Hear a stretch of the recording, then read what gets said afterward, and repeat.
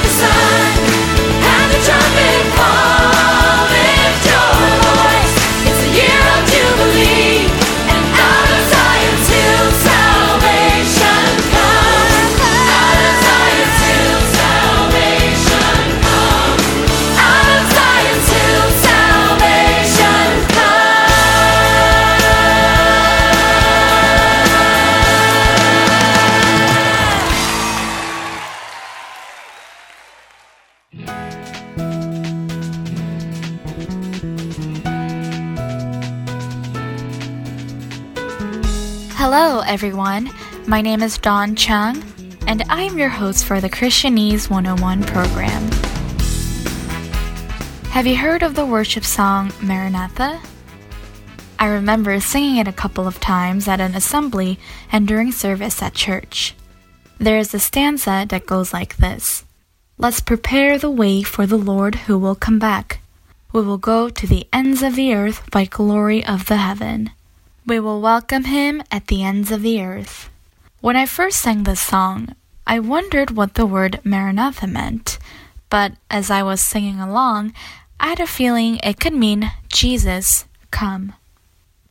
Maranatha is a word that is not translated into other languages, just like Amen and Hallelujah. Maranatha comes from two Aramaic words, Marana and Atha, which means Our Lord, come. Jesus, who prophesied everything in the Bible, promised he would return to us.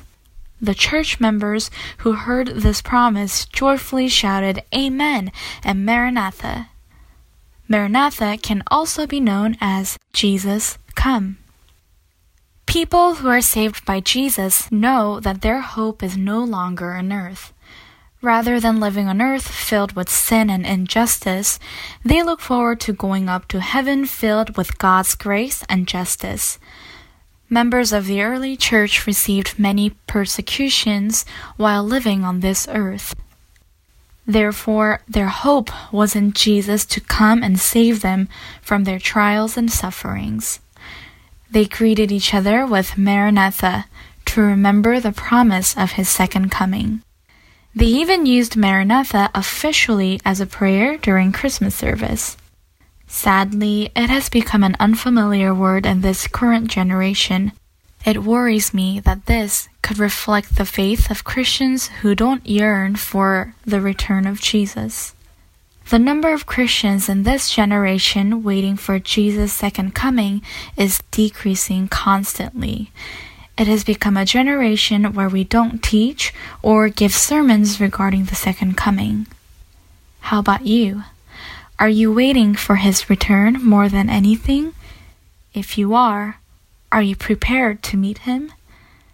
The faith that God wants is to love him with all our heart, mind, and strength and patiently wait for the Lord. He who testifies to these things say, Surely I am coming soon. Amen. Come, Lord Jesus. Revelation chapter 22, verse 20. Have a blessed week and joyfully wait for his return. Maranatha.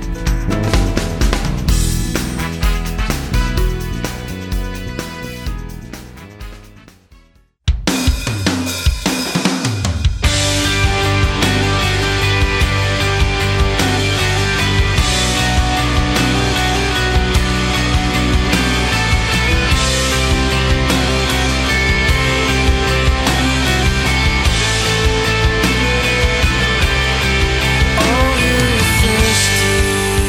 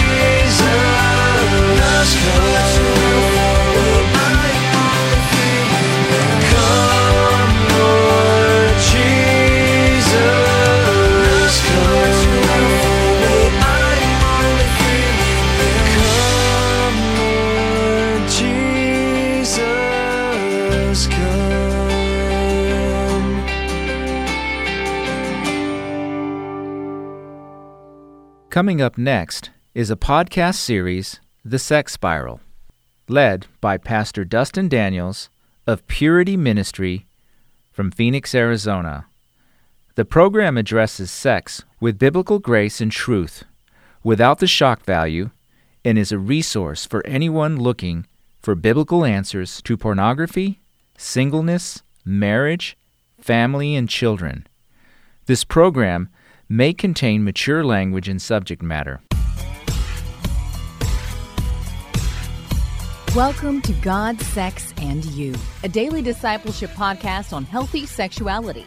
Here's your host, Purity Pastor Dustin Daniels. We started a new series on pornography addiction last week. It's titled The Sex Spiral, Forgiven and Free from Pornography. And this material is a preview from my brand new book. It'll be released this summer. Now, The Sex Spiral is a collection of the 12 triggers of pornography addiction. And we learned last week that these are not steps, they are triggers. And yes, there's a huge difference between the two. And if you missed those shows last week, let me just point you back to shows 163 and 164 with trigger number 1 called awareness.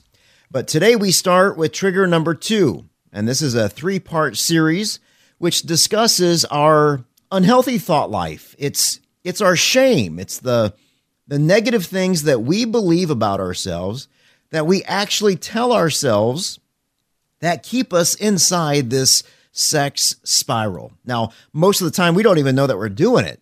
So in this podcast, we're going to learn 3 things. Number 1, we're going to learn what shame is.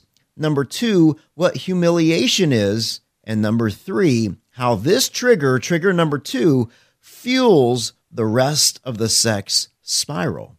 So let's get right to it. Here's today's lesson on unhealthy thoughts.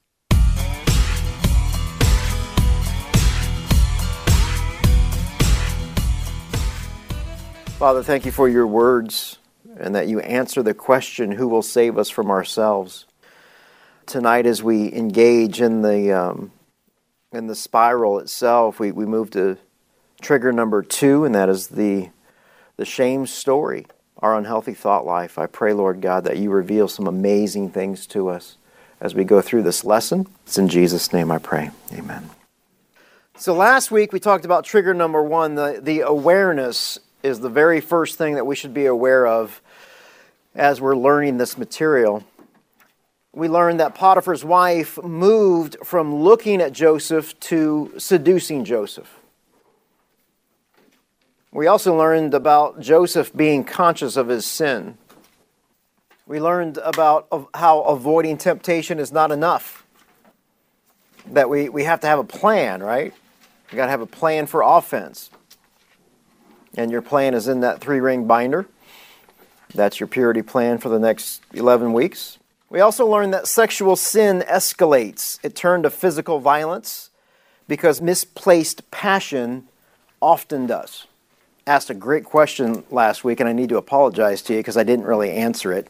And I need to apologize to the rest of you because the more I was talking, the more I think I confused everybody. What's the difference between a trigger and temptation? Because I feel like I don't even think about trigger number 1 or 2, what we're going to talk about tonight. You just go right into temptation, right? And so I knew that I didn't explain that well. So I created this sheet here, which I hope makes it a lot more clear. If you guys want to pull that out. I've been praying on how to explain this. They're very, very similar. The trigger. And now keep in mind, if you guys flip to the very first page of your binders there, you're going to see each one of those triggers. There's 12 of them. The trigger is the point of decision. That's the decision of what you're going to do.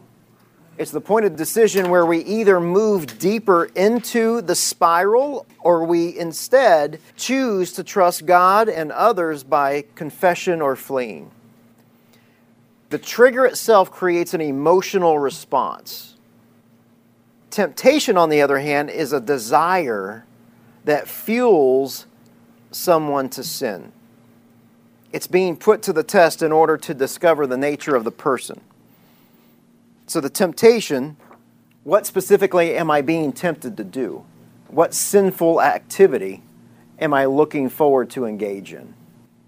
So under the decision column, or the trigger column, are the decisions, or all the triggers that we may run into, right? An attractive person, magazine cover, a random thought, song on the radio. And some of these guys can overlap, right? Like number 8, good day, bad day. You could be having a bad day, going to the grocery store, staring at Cosmo, and all of a sudden you got a couple different triggers working, right? So once again, it's decision time there. That's what a trigger does. Remember, it's when someone pulls the trigger on a gun, where's your gun pointed? So you have to make a decision. The temptation is the desire that fuels that. Temptation is what I'm getting ready to do because of the trigger, because of the awareness. Am I going to go look at porn? Am I going to go masturbate, fantasize, go to a bar? Does that make more sense? The trigger is the decision. That you make a decision. The temptation is your actual desire to go and commit the sin.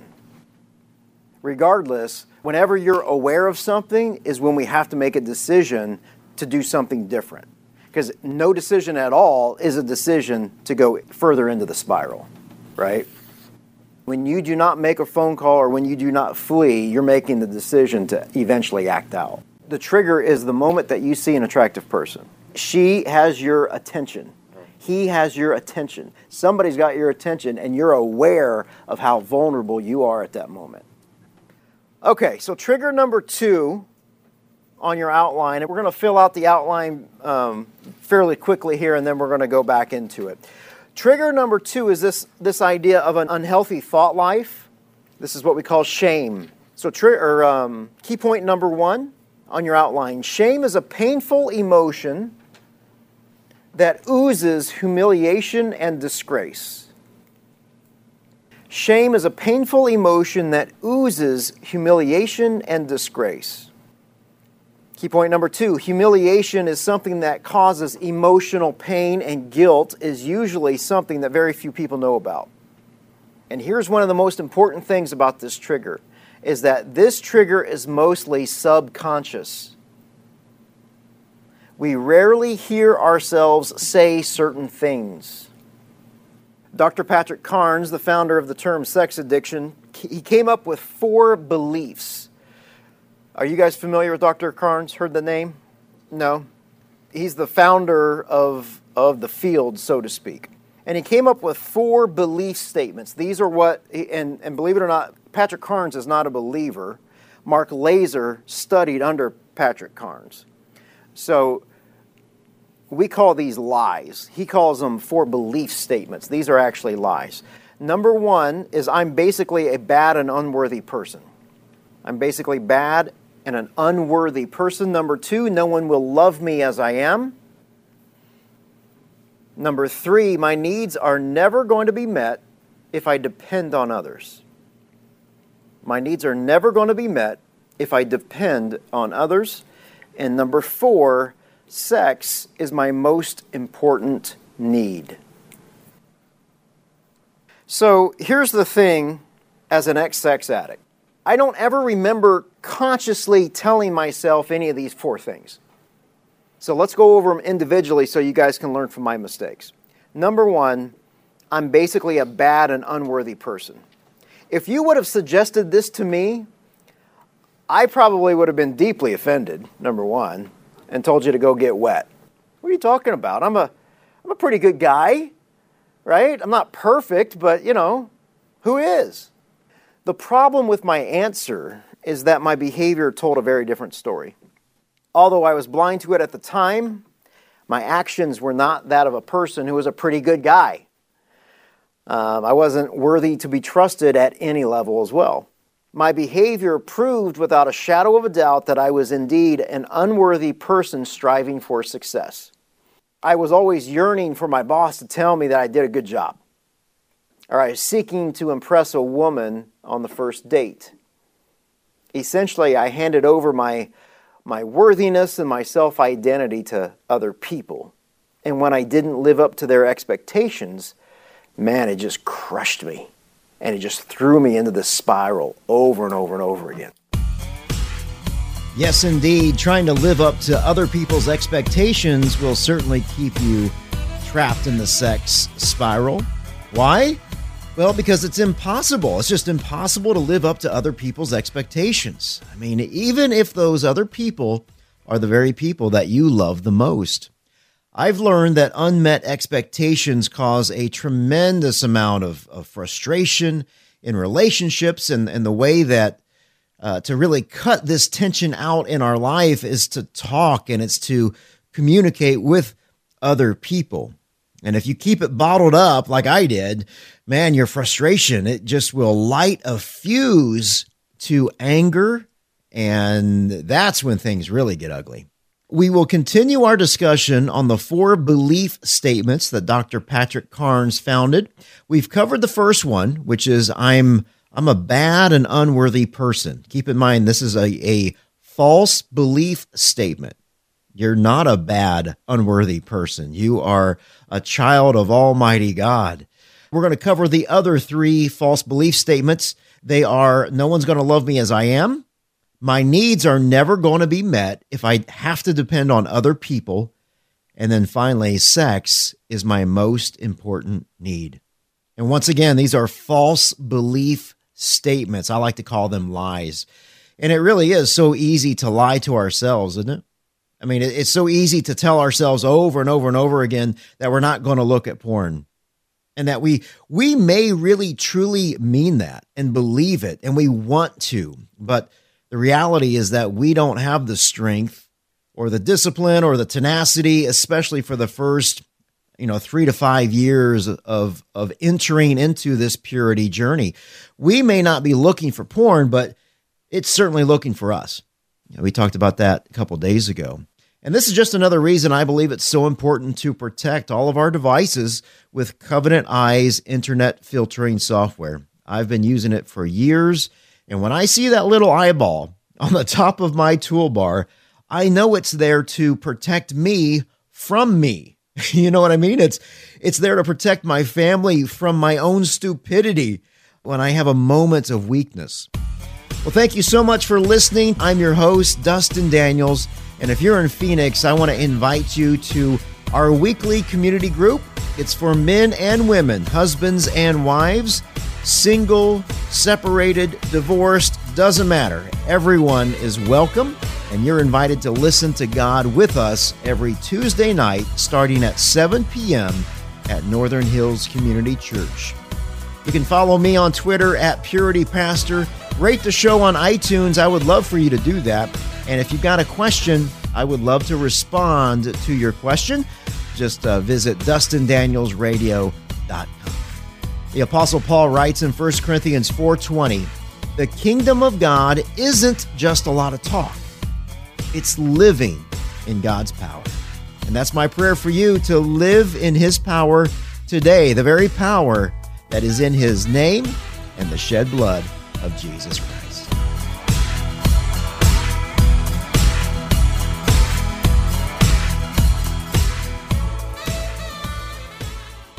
Oh, to be like Thee, blessed Redeemer, this is my constant longing and prayer.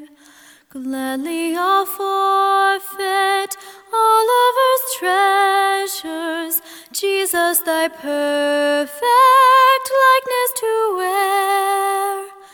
Oh, to be like Thee, oh, to be like Thee, blessed Redeemer, pure as Thou art. Come in Thy sweetness, come in Thy fullness, stamp Thine own image deep on my heart.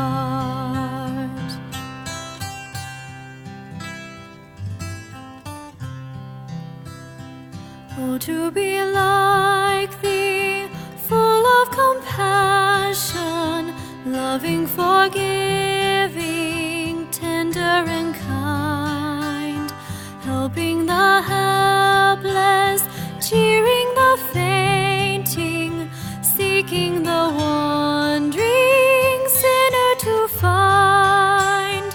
Oh, to be like Thee,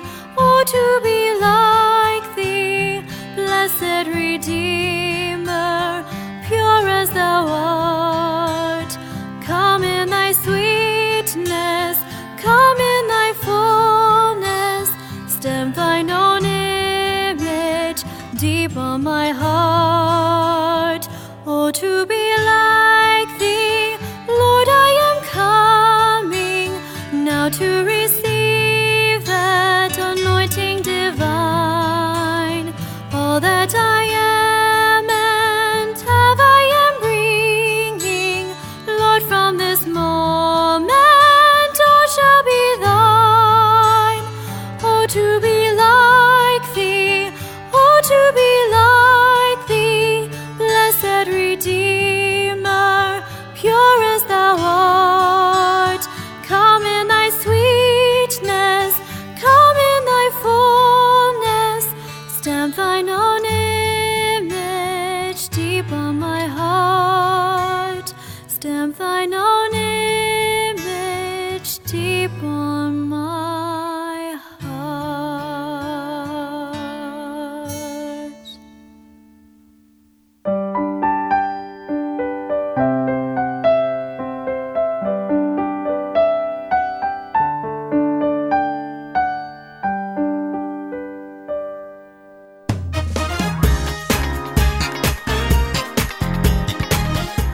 You are now listening to Unity in Christ, the English Hour in our broadcast program.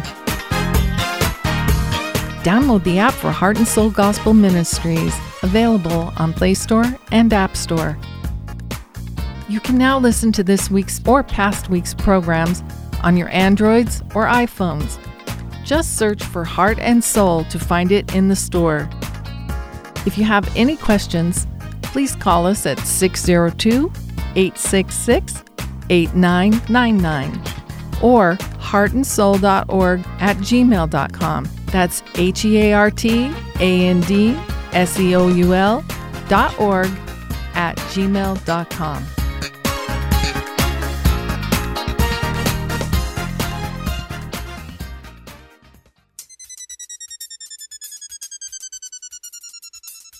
Coming up next is a sermon by Pastor Joshua Vincent of Trinity Bible Church in Phoenix, Arizona. Today's topic is, Does God care about our words and deeds? Based on Isaiah chapter 3, verses 1 through 4. I hope you have a blessed time with Pastor Joshua. Well, it seems like whenever you look at our culture today, maturity isn't just a lost art, it's a lost value. It's not something that we really see as being important anymore.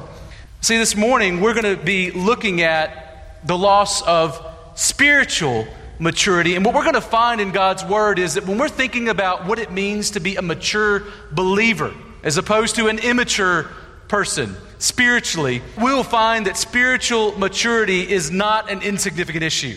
In fact, what God is going to say in our Word is that it's not a lot of fun, it's actually dangerous. We're back in our Looking at Jesus series in Isaiah 3, 1 to 4, 1.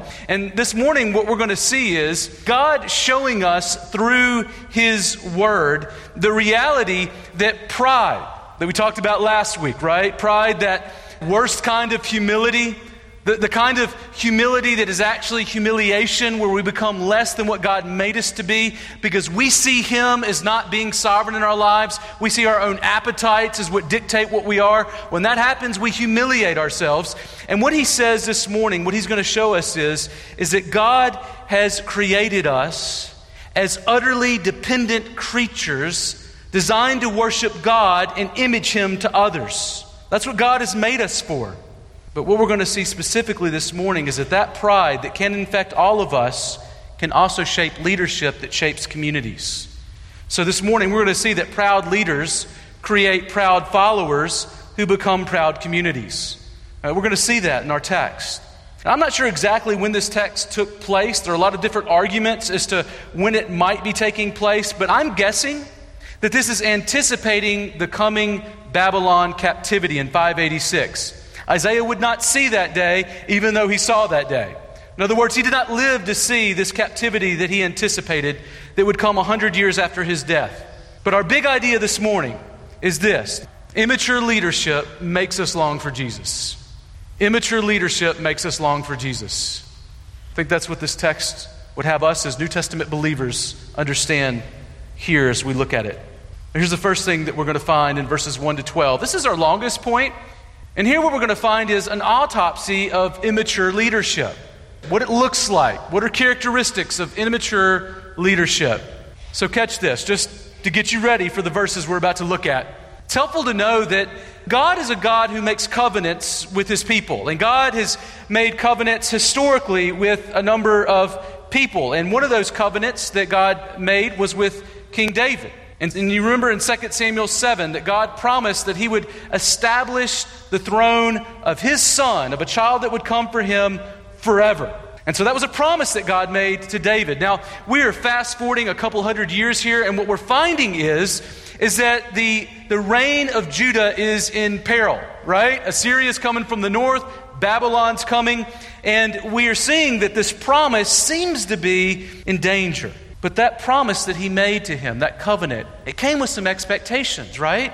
Covenants typically come with expectations. I'm making a promise, a relationship with you, and if you keep my covenant, you're into the deal, then blessings will come to you. You will be fruitful and multiply. But if you do not keep the covenant, then you should expect curses. There will be discipline that comes upon you. And so that's exactly what we find God having told his people. But as we look here in our text in these first 5 verses, what you find is a picture of those curses where it looks like creation is coming undone. And in this, we see 4 characteristics in verses 1 to 12 of immature leadership as this creation is coming undone. So first, notice that immature leadership is a curse in verses 1 to 5. So beginning in chapter 3, let's look at those verses again. It says, "For behold, the Lord God of hosts is taking away from Jerusalem and Judah support and supply, all support of bread and all support of water, the mighty man and the soldier, the judge and the prophet, the diviner and the elder, the captain of 50 and the man of rank, the counselor and the skillful magicians, the expert in charms, and I will make the boys their princes, and infants shall rule over them. And the people will oppress one another, every one his fellow and every one his neighbor. The youth will be insolent to the elder, and the despised to the honorable." Now you'll notice here that these verses, they begin in verse 3, describing God as Lord. Now, I've told you before that Lord, when it has capital L and then lowercase O-R-D, it actually is translating Adonai, that name for God that speaks of his sovereignty.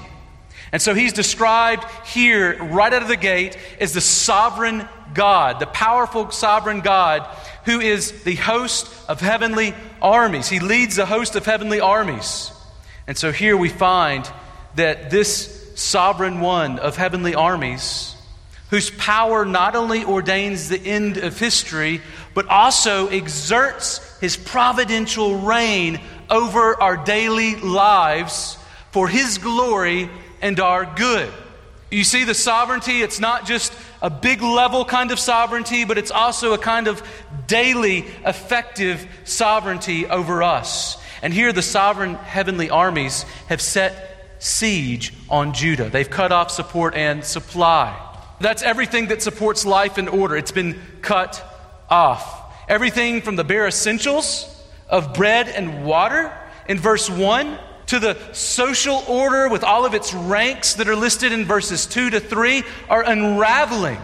And God removes their armies and their leaders and their counselors. And you notice they've already turned to magicians, so they're looking to other folks who are not God's testimony givers, who bear his word. They're looking to other sources already, and God says, I am letting those things unravel before you so that you don't have anywhere to turn to know where to go. And don't miss verse 4, which I believe really drives this text. He says, I will make boys their princes, and infants shall rule over them.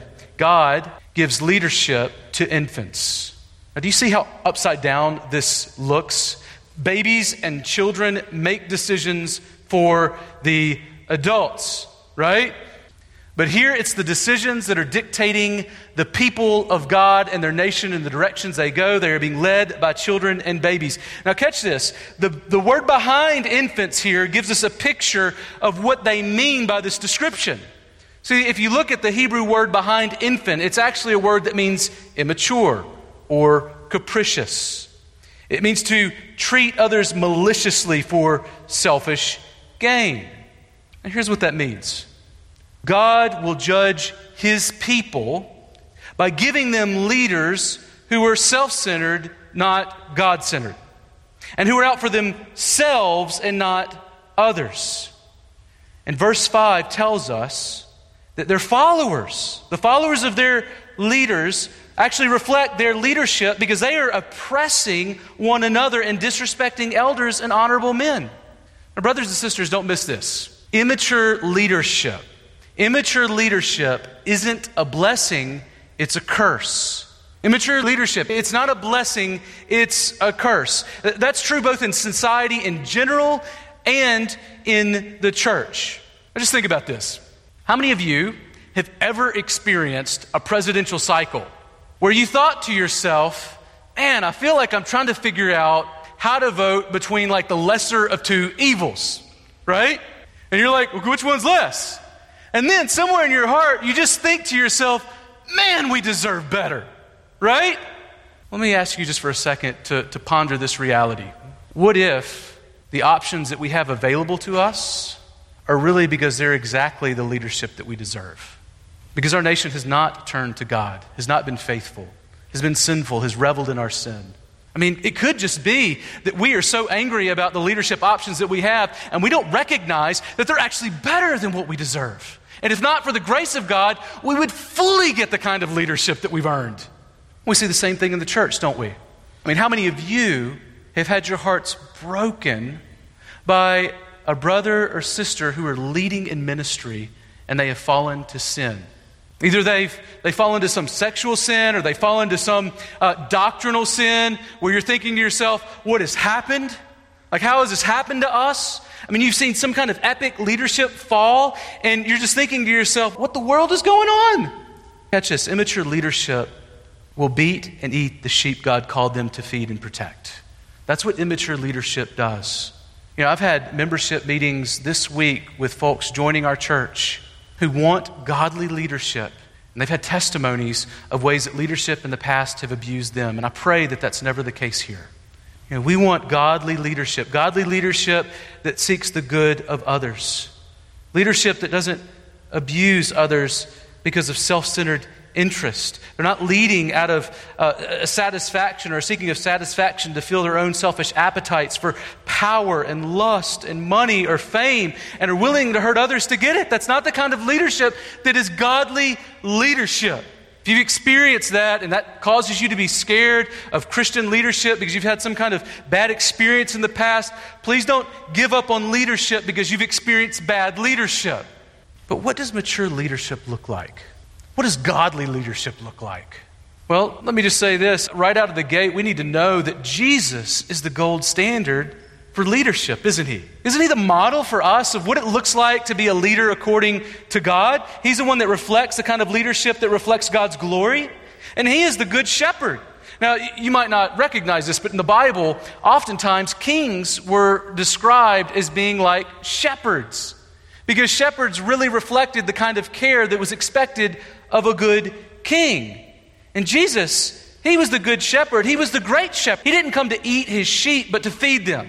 And he didn't come to take the life of the sheep, but to lay his life down for the sheep so that they could have a more abundant life. In other words, godly leadership in the home and in the church takes an unflinching confidence in God's word, obeying it even when it's hard and costly to the point of the cross. That's leadership 101 from Jesus. See, godly leadership displays the Galatians 5:22-23 fruits of the Spirit, like love, joy, peace, patience, kindness, goodness, faithfulness, gentleness, and self-control. And all of that, hear me, in increasing degrees, because mature people need to mature too, from one degree of glory to the next. See, biblical maturity has to do with how we relate to God and others. And here's our problem. Churches look to non-Christians to tell them how to worship the Ancient of Days. Like, is that mature? Parents ask their teenagers where they should go to church. Like, I'll go to church wherever you want to go, honey. You've got parents who are saying, you know what, I would love to get the meat of the word, but I really need to take my kids somewhere they'll go. Like, is that godly leadership, helpful leadership? Is that infants telling parents what they ought to do? And we celebrate church plants with all young people, all young people and no older wise believers like it's victory. It's not victory when we don't have older, mature Christians who are setting examples for younger, mature Christians. That's not victory. You know, don't get me wrong. I love people. I love young people. I used to be one. You know, youth fleets. It's fleeting. It goes away quickly. But if we are allowing immaturity to lead the people of God, this is dangerous spiritually, and it has, catch me, eternal ramifications. Let me ask you, do you assume that every spiritual appetite in an immature person is good? Like, boy, if they would just get excited about anything like spiritual, I don't care if it's healthy or not, if there's just some kind of pulse, I would be so happy. Do you assume that there is a lack, that where there's a lack of spiritual appetite for the singing of songs to a heavenly Father and to His Son and to the Holy Spirit, where there is a lack of appetite for the Word, a lack of appetite for sermons, a lack of appetite for meeting amongst God people, must mean that the problem isn't with the person's appetite, but with the preaching and with the singing and with the community? Like, could it be that that person who is immature and maybe not even spiritually alive yet needs to be shown what true life is and needs to be shaped more than they need to shape? I think so often we're allowing immaturity to set the bar rather than saying we are going to be mature believers who have a future. Because catch this, if you let surveys of teens and non-Christians dictate how your church worships, you might win the day with young people, but you could lose a future arsenal of mature believers and disciples who are ready to lead God's people in coming generations. Let's not make sacrifices. And come in close. Self-centered leaders, don't miss this. Self-centered leaders create self-centered people, followers, who create self-centered communities or churches who bite and devour one another. We need to be about the business of making and raising up mature believers who create communities who are seeking the good of others. That's what God has called godly leadership to.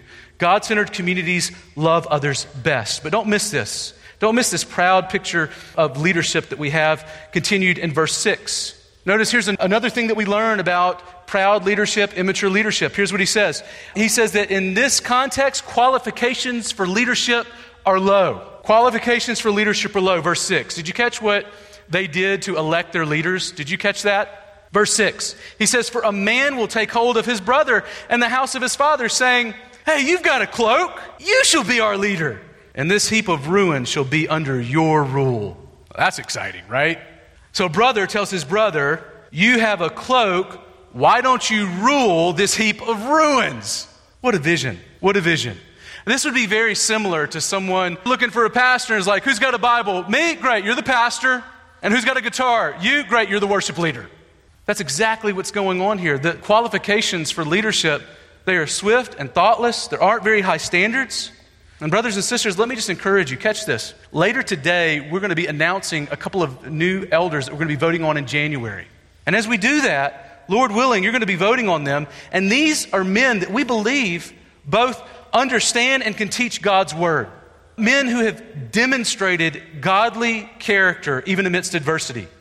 Men who are already making disciples of Jesus amongst us. Disciples of Jesus, not themselves, right? Humble men who have a healthy understanding of the church and what it means to be a healthy church and leadership. Brothers and sisters, don't underestimate how important qualified leaders are, and that you are getting to know these men, and that as you vote on them, that you are voting knowing who you are voting for. See, the lower that we set the bar for our leaders, the more our community will drift towards self-centered immaturity. Here, let me just say this. Elders are really like pace setters in the body, right? They're pace setters. And so if we have mature believers who are leading our body, then you're going to find that the maturity of the body as a whole is going to rise up. The pace is going to be set. And so we ought to seek leaders who are mature and godly to be pace setters for you and me. There's a third thing that we see here, though, about leadership. Notice in verse 7, that leadership is self-sufficient, not God-dependent. So how does this guy respond when his brother says, you got a cloak, you should lead this heap of ruins? Well, it says in verse 7, in that day he will speak out, saying, I will not be a healer. In my house there is neither bread nor cloak, and you shall not make me a leader of the people. In other words, he says, I will not be a healer who will help this people recover from their great fall into sin. I'm not going to help them. Now, why? Why is it that he doesn't want to do this or says he won't do this? Don't miss this. He says, because there is in my house neither bread nor cloak. Isn't he saying the reason I can't help be a healer is because I don't have the resources in and of myself? Like, I don't have what it takes to do what you need. See, this is a guy who is an interesting man, but very common. Maybe many of us have seen. He is a man that was self-sufficient when times were really good, and he was self-sufficient when times were really bad. When things were really good, he was the winner, and when things were really bad, he was hopeless. So you'll notice that God sometimes, in His mercy, devastates the things that we love to give us something better. Himself. There's nothing better. But there are also times when you're like this guy, when everything goes away, and you all of a sudden say, I've got nothing to work with, and he is so blinded by his self-centeredness that he can't see the infinite resources of God that ought to fuel his hope. That's why he's hopeless. See, he can't see him past himself and all the things that he's lost, that he loves so much, to see the God who first loved him. Lost complete vision of him. Don't miss this. Leaders need a confident hopefulness that emerges from their God dependence. Now, I'm not saying that to be a really good leader, you need to see nothing but unicorns and rainbows whenever there's a hurricane, right? Like that you don't see that things are bad. Good leaders mourn with those who mourn. They love them in that way. But leaders not only mourn with those who mourn, but they also have something more. They have a vision of who God is and a confidence in Him. You know, I still remember when I first came to Trinity. Man, it's almost 8 years ago now, if you can imagine. And I remember when I came, I met some amazing people, and I was really grateful for that. There were some amazing people here, and that got me kind of excited. But whenever I came, I didn't come thinking to myself, I've got all of the resources in myself to take care of whatever's going on here. Like, that was not the vision that I had. I was not thinking, and I was not under any kind of auspices that I was like Aslan and the Nephew's Magician. Have you ever read that, The Magician's Nephew? Where Aslan kind of walks in, and as he walks in, new creation springs up and everything gets beautiful. I didn't think I was that kind of leader. Time's really a difficult situation. I mean, I remember when I first showed up, we noticed that like we had lost 100 to 50 people a year for like a decade, and they almost couldn't pay the checks the week that I showed up. And not only that, the nursery was absolutely empty, which was the reason they were looking for a new pastor. And I looked at all of those things, and there wasn't anything in me that was saying like, I've got this. And here's what's fascinating. There were a lot of people that got really excited when I showed up, and I was thinking to myself, okay, what am I going to do? And so some guys would say like, oh, you just need to retool. Like if you come, you'll just need to retool. And here's a graph. And I'm sitting there thinking, retool? Like we need to retool. Like retooling is going to save the people of God. Like that's not what we need.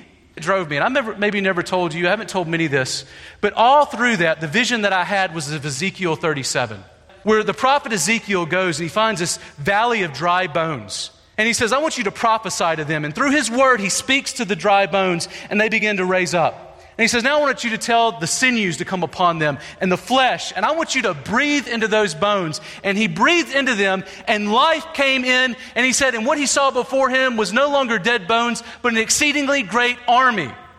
And that was the thing that got me excited about coming to Trinity Bible Church. Brothers and sisters, that is what God does. God gives His leaders a heart to see life where there is no breath. If you want to be a godly leader and you are given towards melancholy and despair, let me just encourage you with this. The gospel needs to become bigger in your life if you're going to lead the people of God. God can use people that struggle with discouragement and depression, but they need to see light where all there is darkness. They don't need to go around saying, look, I see ruins everywhere. Did you see that ruin and that ruin? Did you see how hard that is and how ugly that is? And who would want this, right? Aren't you glad that's not the way that Jesus dealt with us? Here's what I mean. Godly leaders trust that the unseen God can do more than they can see with their eyes. Godly leaders look to the bread of life when there's no bread in the pantry. Don't miss this. We need leaders who are thermostats and not thermometers. You know the difference between a thermostat and a thermometer? Right? So like a thermostat is different than a thermometer. A thermometer is something that just kind of tells you what the current state of affairs are. Like you are sick and it is hot. Doesn't do anything to change. But a thermometer is different than a thermostat because a thermostat is something that actually not only tells you what the state of affairs is, but it also gives you the ability to change and shape it in a new way, right? So like it's hot, I'm going to turn it down. I'm going to dial it down so it's colder, right? Not a bad idea, Mark. It's getting a little hot up here. You got a thermostat. You can turn it down. It controls the temperature.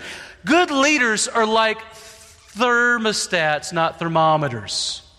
Look, it is not a spiritual gift for you to be able to see how broken the world is and how much of a sinner somebody else is. That is not a spiritual gift. Most people see that from a mile away. Here's what a spiritual gift is: to be able to see sinners and see God's grace and see how the two intersect and see how to bring one person from one point of glory to the next point of glory. It's being able to help someone see a new reality that's better than the current reality that they see. A thermometer is something that just tells you everything's horrible. A thermostat says, look, the temperature's bad, but we're going places, right? It's on 76. It might take a little while to get there, but things are going to be different. That's exactly the kind of leadership, the kind of godly leadership that God commends in the Bible. Here's the deal. We know where we're going. There is always hope. The future is incredibly bright. And if you're a leader of the people of God, then you've always got plenty of fuel for hope to give to the people of God. People of God need to see hope. You know, what I'm struck by is the way that God has been so gracious here in this body in changing the temperature of the room. And that's not just like by degrees. It's the Lord has done a work in our hearts. I don't want to oversell what God has done, but let's not undersell God's moving amongst us. Friends, I believe we're just on the beginning of what God's going to do. And it's because God can do much more than what we can see with our eyes. These leaders, that we are looking for, they are more concerned with the good of others than their own self-interest because it's the glory of Christ that propels them. Don't miss this. We need more elders and leaders like this at Trinity Bible Church. So maybe you're in the pew this morning and I just need to ask you, do you have a cloak? Do you have a cloak? Will you put it on? And here's what I mean by that. Do you have the knowledge and the character and the discernment, the disposition, the understanding of what it is to be a healthy church, to lead God's people? Not everyone does, not everyone will.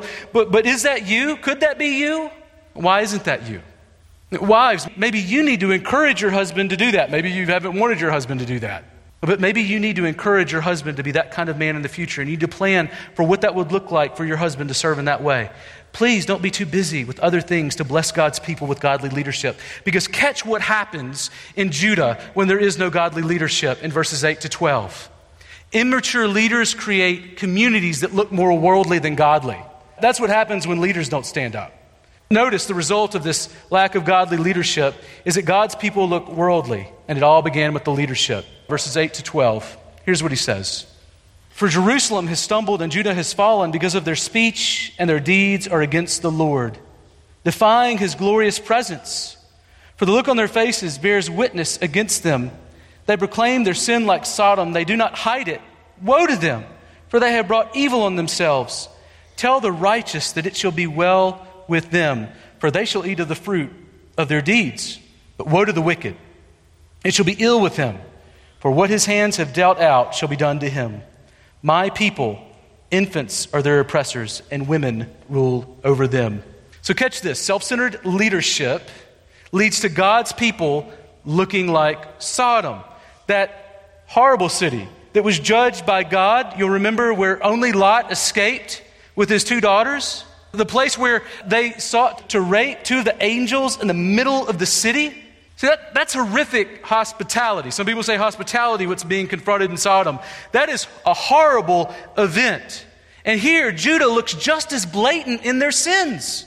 Instead of an unflinching faith when confronting sin, they display an unflinching sinfulness before, catch this, the face of God. Verse 8 says, their words and works defy his glorious presence. In other words, they are not ashamed when the presence of God, they're sinning before him as his people. It's a horrible, outrageous kind of sinfulness. And God says, woe to the wicked. Now, woe is a bad word. Woe is a word that describes passionate expression of grief or despair. And he says, you should be grieved. Why? Because here for Judah, notice that God has turned against them for their sins. He is judging them because he is just. And notice in verse 12 that even amidst all of this, God calls them and refers to them as my people. Do you realize that when you lead the people of God, like these people listed in verse 12, the children and the women who were leading the people of God poorly, do you realize that when you lead the people of God, you are leading God's kids? And that's a heavy burden if you really start to feel the weight of that. That when you're leading, you're actually shepherding people who have the Holy Spirit, who have been called by God, adopted by Him as sons and daughters. I mean, that's a big responsibility to care for God's kids. What an entrusted thing to be entrusted with the children of God. That should humble leaders as we seek to lead God's people like Jesus does as under-shepherds. But also take note that children here are the oppressors and women rule over them in verse 12. And they've hidden the clear paths of life in God's Word. So in other words, these children are the oppressors, but the women are the ones who are ruling over them. Rule, a word for kingship, exercising authority over them. Now, here our leadership is complementarian, which means I believe that God created man and woman with equal dignity, worth, and intelligence, and that God gave them different but complementary roles in the church and at home. I think that's true. But here, I think that's actually assumed. That's assumed. The main point seems to lean more towards showing how the natural order has been turned on its head. Of course, the woman ruling really displays creation coming undone and the curse of Genesis 3.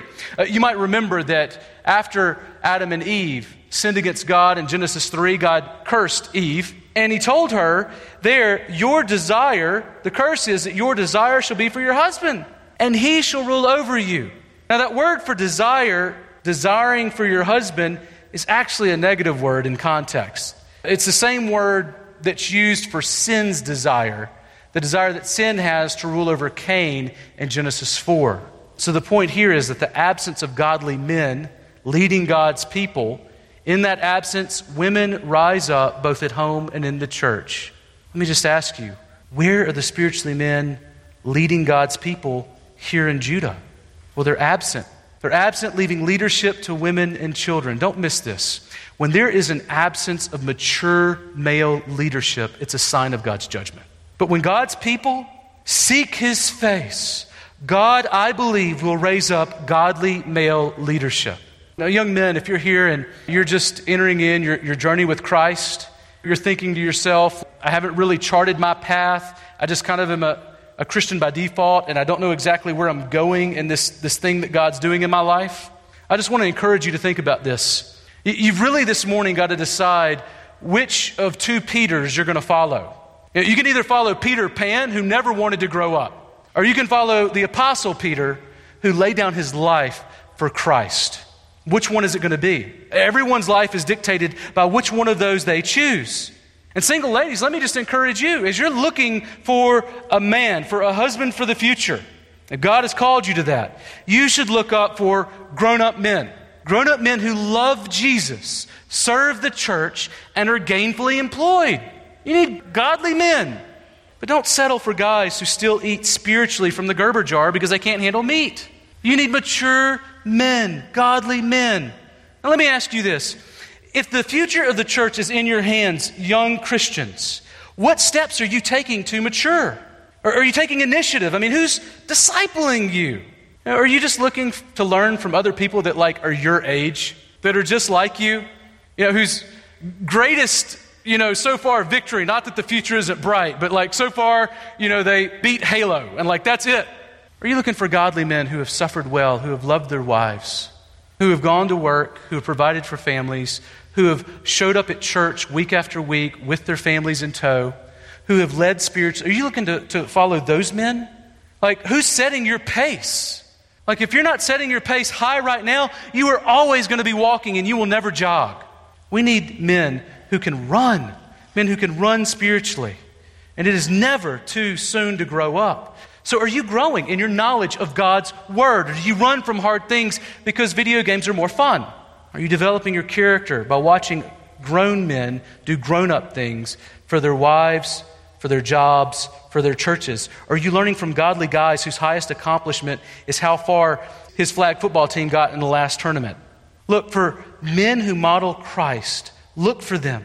Men who model Christ, live like Christ, like showing his sacrificial love, and be available. Be available to spend time with them. You're the one that's profiting.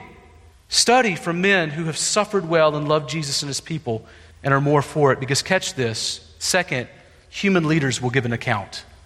You want to be a godly leader? Start preparing now. Human leaders will give an account. Look at verses 13 to 15. What you see is Judah's immature leaders were so preoccupied with hoarding selfish gain and with their recent losses that they lost sight of the coming day when God himself would judge the living and the dead. Lost sight of it. Verse 13, the Lord has taken his place to contend. He stands to judge peoples. The Lord will enter into judgment with the elders and the princes of his people. It is you who have devoured the vineyard. The spoil of the poor is in your houses. What do you mean by crushing my people? By grinding the face of the poor, declares the Lord God of hosts. See, verse 13 says that God will take his place to judge the nations. And then 14, catch this. Verse 14, he says, and you, Judah, you leaders, you will be judged along with them. What a declaration by God. They probably assumed that they were fine. But here, God says he's going to judge the elders and princes of his people because they have devoured his vineyard. They have filled their houses with the property of the poor of their community. And God speaks of Israel often as his vineyard or garden. He sees this in a number of places. But God basically says that the leadership treated Israel like grapes that they crushed into wine and got drunk off of. But don't miss this. Even though it seemed like the leaders got away with abusing power, God promises he will judge the leaders someday. In fact, the New Testament speaks of a judgment that is also coming for the leaders who will have to give an account in the church. If you are a leader in the church, Hebrews 13:17 is a verse that you should have on speed dial.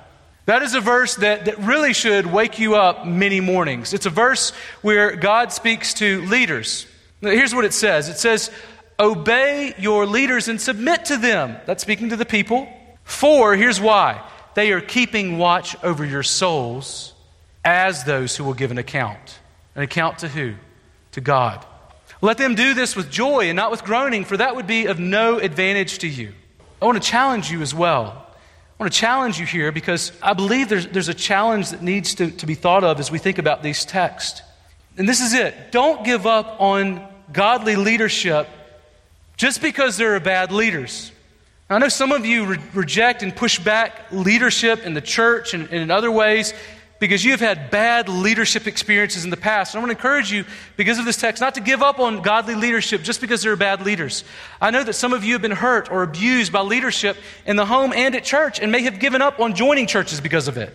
But let me encourage you not to give up on seeking and submitting to godly leadership. I know that there are a number of bad wives and husbands out there, but we do not give up on the institution of marriage, right? Sometimes I'm the bad husband, and Carrie doesn't just give up on me, praise God. And we don't just give up on an institution because there are examples or times of failing. And God has given us leadership. Let me just give you a couple of things that you need to remember about leadership according to Jesus in the Bible. First, justice is coming for leadership abuse.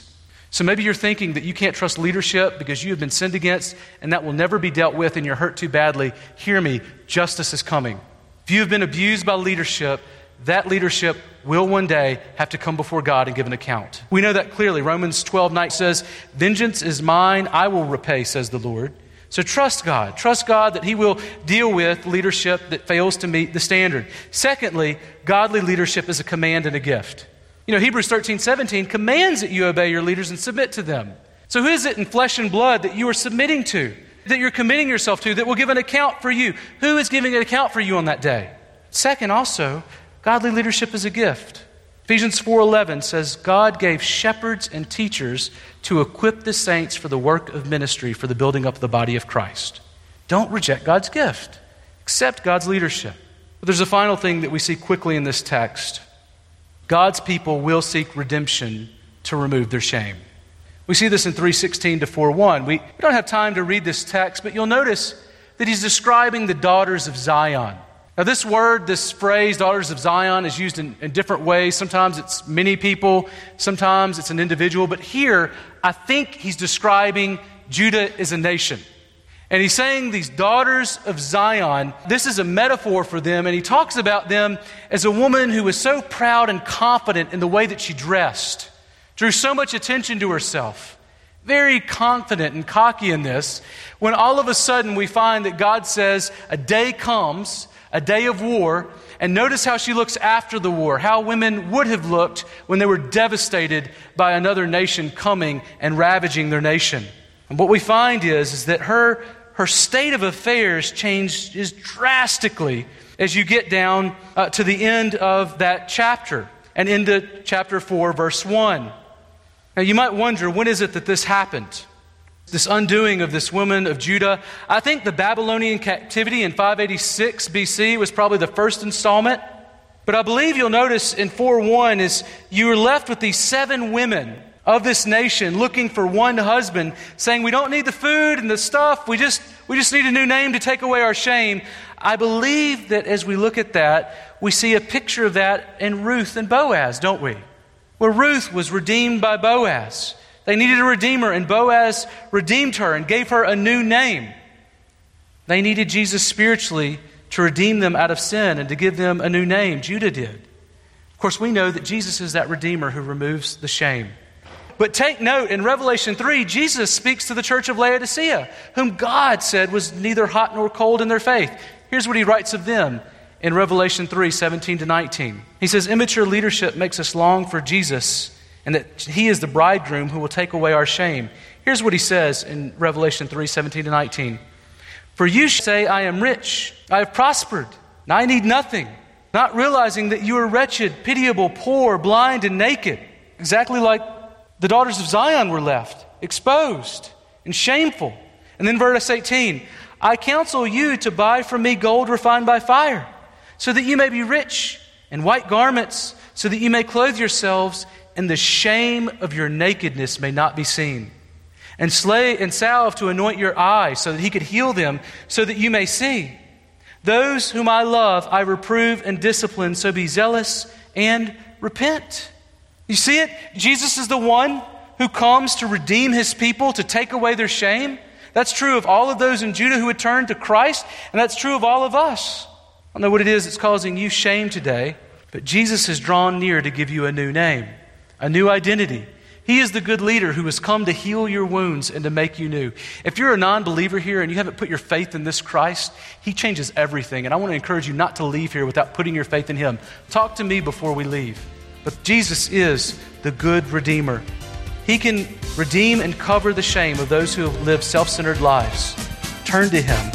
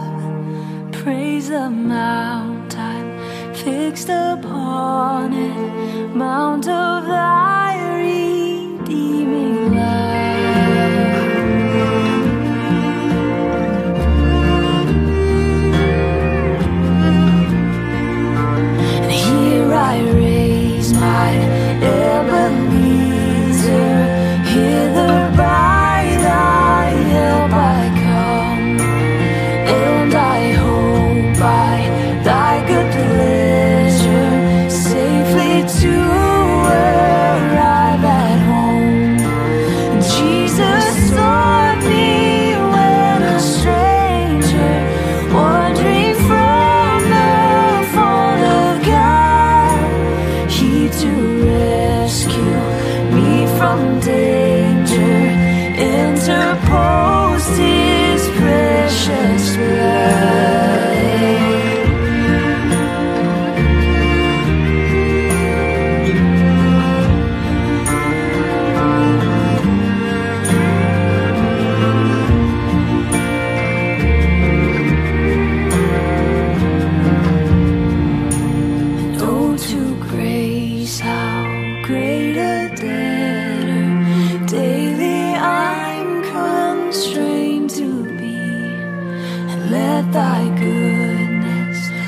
like a fetter, bind my wandering heart to thee, and prone to wander, Lord, I feel it, prone to leave the God I love. Here's my heart, Lord, take and seal it for thy courts above.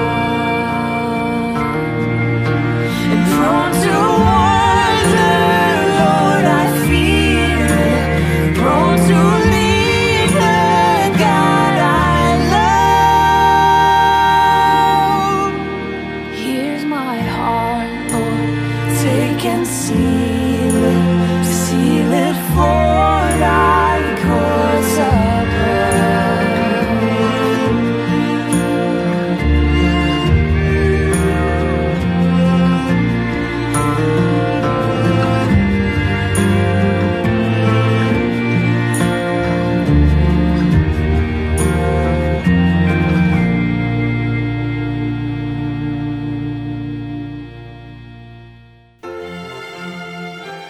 This concludes today's series of Unity in Christ. Thank you for listening, and I look forward to being with you again next week.